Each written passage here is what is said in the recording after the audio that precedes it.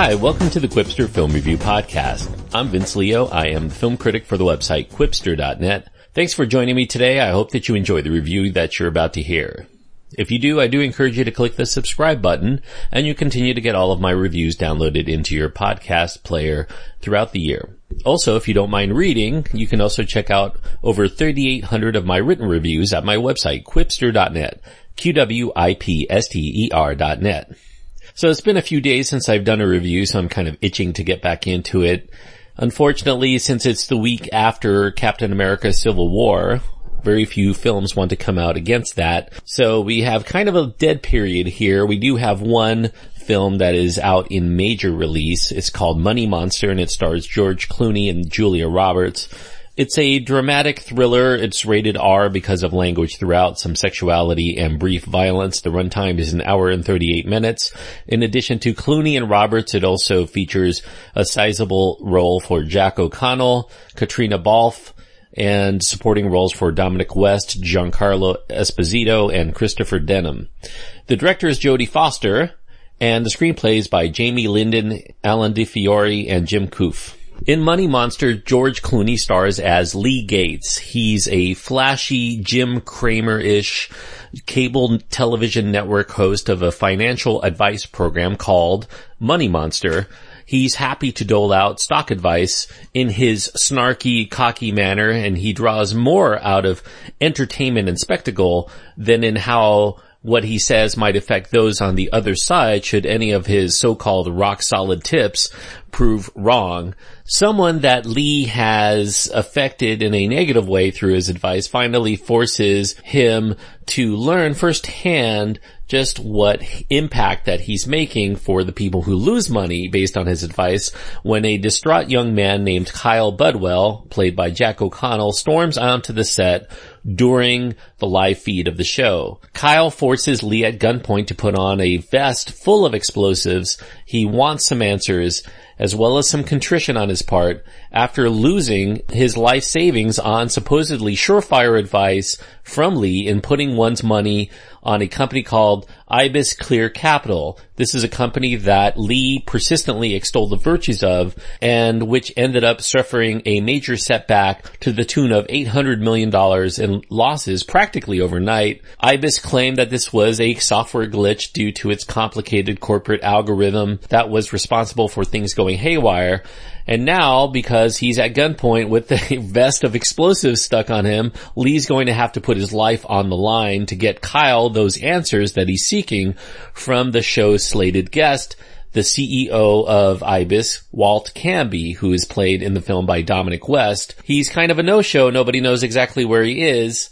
So they need somebody who is going to be on board to explain how this unlikely event could occur that would cost investors like Kyle, among many others, to potentially lose their livelihoods on what is touted to be a freak error.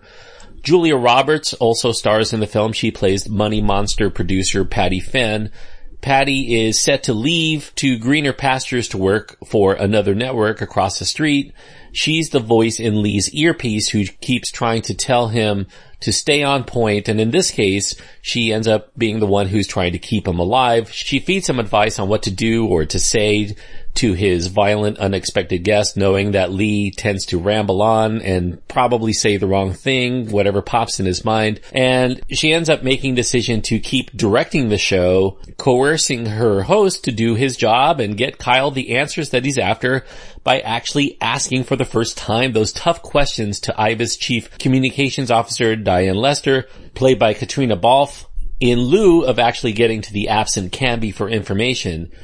Those questions make Diane Lester, who was hired to just deliver PR talking points and also on the side to entertain Camby, she takes a more aggressive stance with trying to find those answers, and she ends up digging for some real info that now she's curious about herself from her boss, Camby. Money Monster is directed by Jodie Foster, and Jodie Foster should get some credit here for trying to tackle on some pretty weighty and timely themes on greed, corruption, the responsibility of the media, But unfortunately, these aspects, though they are worthy of making a film around, continuously get buried underneath implausible plot turns and some not too exciting thriller elements within the course of the movie.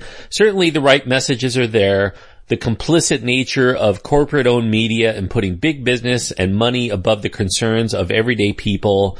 There's the current state of the news industry to put entertainment above information, and there's also how little investigative work actually gets done by reporters who, literally here in this film, have to have a gun pointed to their head before they'll actually ask tough and relevant questions to those who are obviously lying to the public that they're supposed to be keeping informed above all else.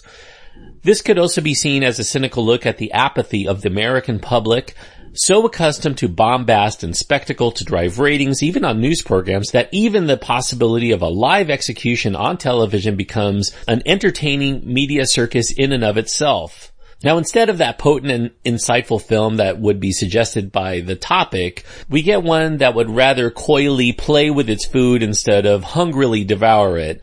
Comic relief moments land mostly with a thud. Such things involving Gates making one of his crew test a newfangled erection cream just before the show. It ends up working all too well as a cream goes, but it's something we're supposed to find amusing when he actually puts it into play in one of the film's obviously contrived attempts at humor that falls flat. The tone of the film is erratic, to say the least. It's too glossy to delve into the reality of the issues underneath the surface, and like the Money Monster TV show, it's too concerned with entertaining its viewing public to really try to get to some honest answers about Wall Street, about the media, and about the current state of indifference by the underserved populace whose would-be concerns have been consistently disregarded by both the media and Wall Street. Now, one of the larger issues of the film's inability to connect comes from characters that we either don't come to care about or that we immediately despise.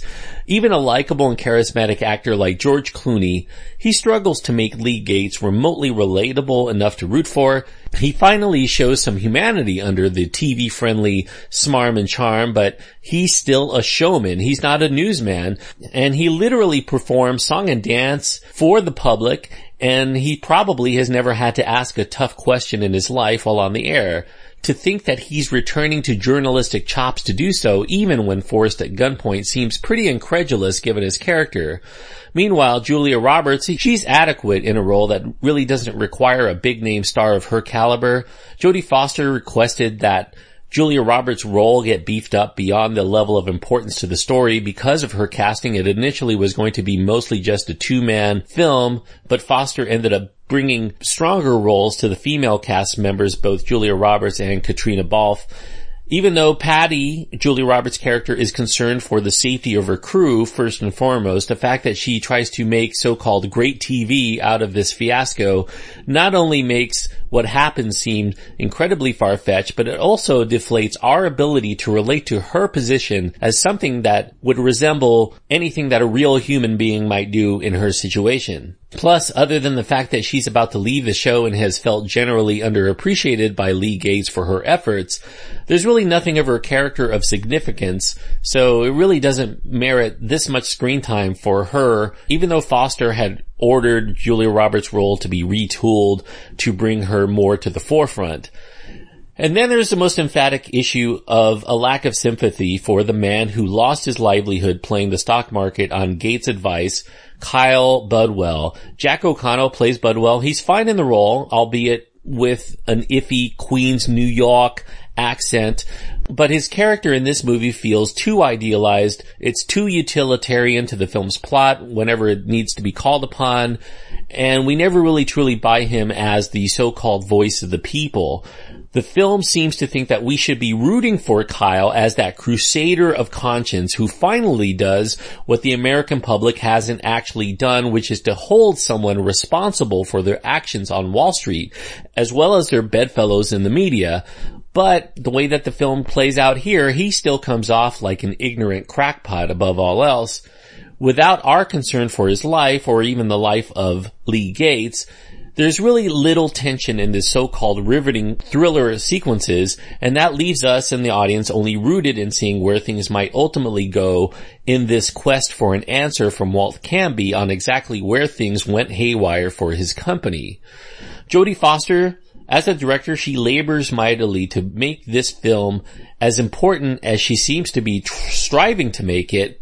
She tries in vain to hold the film together despite some forced situations heavily contrived in the screenplay that's credited to Jamie Linden, who also wrote We Are Marshall and Dear John. He retooled the screenplay by Jim Koof, who was a screenwriter credited for such films. They're not really great films, but I guess they were somewhat popular, Rush Hour and National Treasure. He also wrote that really terrible film with Jimmy Fallon and Queen Latifah called Taxi. In more recent years, Jim Koof created the television show Grimm, and he wrote a screenplay along with one of Grimm's writers, Alan DeFiore.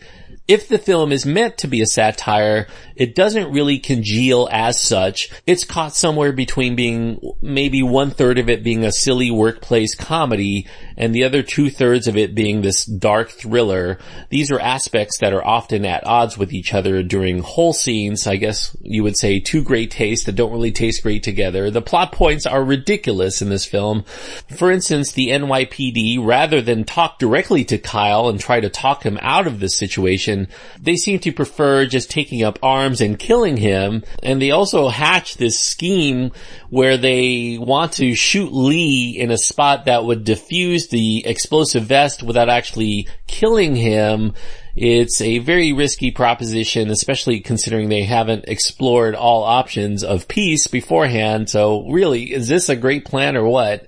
Now this brings about another issue with the film, which is that of focus. Because these efforts to show the police struggling with what to do about the situation are unnecessary. They're largely unenlightening to the point of the film. So I do feel that they'd be better relegated to the proverbial cutting room floor. And the same could be said about frequent breaks from the main action to spotlight other characters around the world who get involved in the situation in a very tertiary manner and don't really merit any screen time. For instance, we get a peek into the life of a Korean computer programmer who designed the maligned algorithm. He's in this film for a few minutes, but not really in any way that really brings anything other than distraction. We also go to Iceland to deal with a couple of hackers who end up prying into seemingly every video camera system on Earth for some improbably speedy and very accurate face matching searches. You know, this film is supposed to be set in real time, so about 90 minutes of time, I guess. But the way that this plays out could never have been done in this kind of time. We also get callback scenes to this South African rebel named Mambo. He's leading a strike against a platinum mine. Obviously, it's going to end up tying into the main plot, and once it does, it's as ludicrous as the rest of it. And then there are frequent cutaways to how other news organizations and industry pundits are covering the events that are happening to Lee Gates, seemingly just as mindless and as snarky as the rest. They don't seem to be incredibly concerned, and the American public, shown as barely interested in the value of human life, such that they'd rather create memes out of situations that wind up with people dead or nearly dead. It makes you even root against us, or so-called us, as American people, undeserving of being rescued from corporate swindlers for deliberate obliviousness to current events and callous disregard of each other as a caring community. We are the worst of it, and all in all, we seem pretty happy to be reckless idiots the way that this film shows the American public. So really, it begs the question, why shouldn't corporations prey upon fools and our soon-to-be parted money? And the worst aspect of the plot comes from the amateur sleuthing that's done on the part of Diane Lester in trying to figure out whether the sudden tanking of the company's stock price was indeed just a glitch, or maybe it's an act of malice or something else entirely that is being covered up by her boss. The egregiously contrived hows and whys of Lester's actions might have you rolling your eyes right out of your head as it plays out. Money Monster is just too tonally erratic. It's too fantastical to buy as something resembling our own known reality, and that makes the film a missed opportunity to make a potent topical issues film that rips the mask off of the facade of infotainment on television. And how these kinds of news programs that seek to entertain more than inform continue to cover the stock market as some sort of big money game, as some sort of gambling operation than a real business, despite potentially having dire consequences to the lives of millions of people on the line with each progressive gamble by any of these corporations or investors.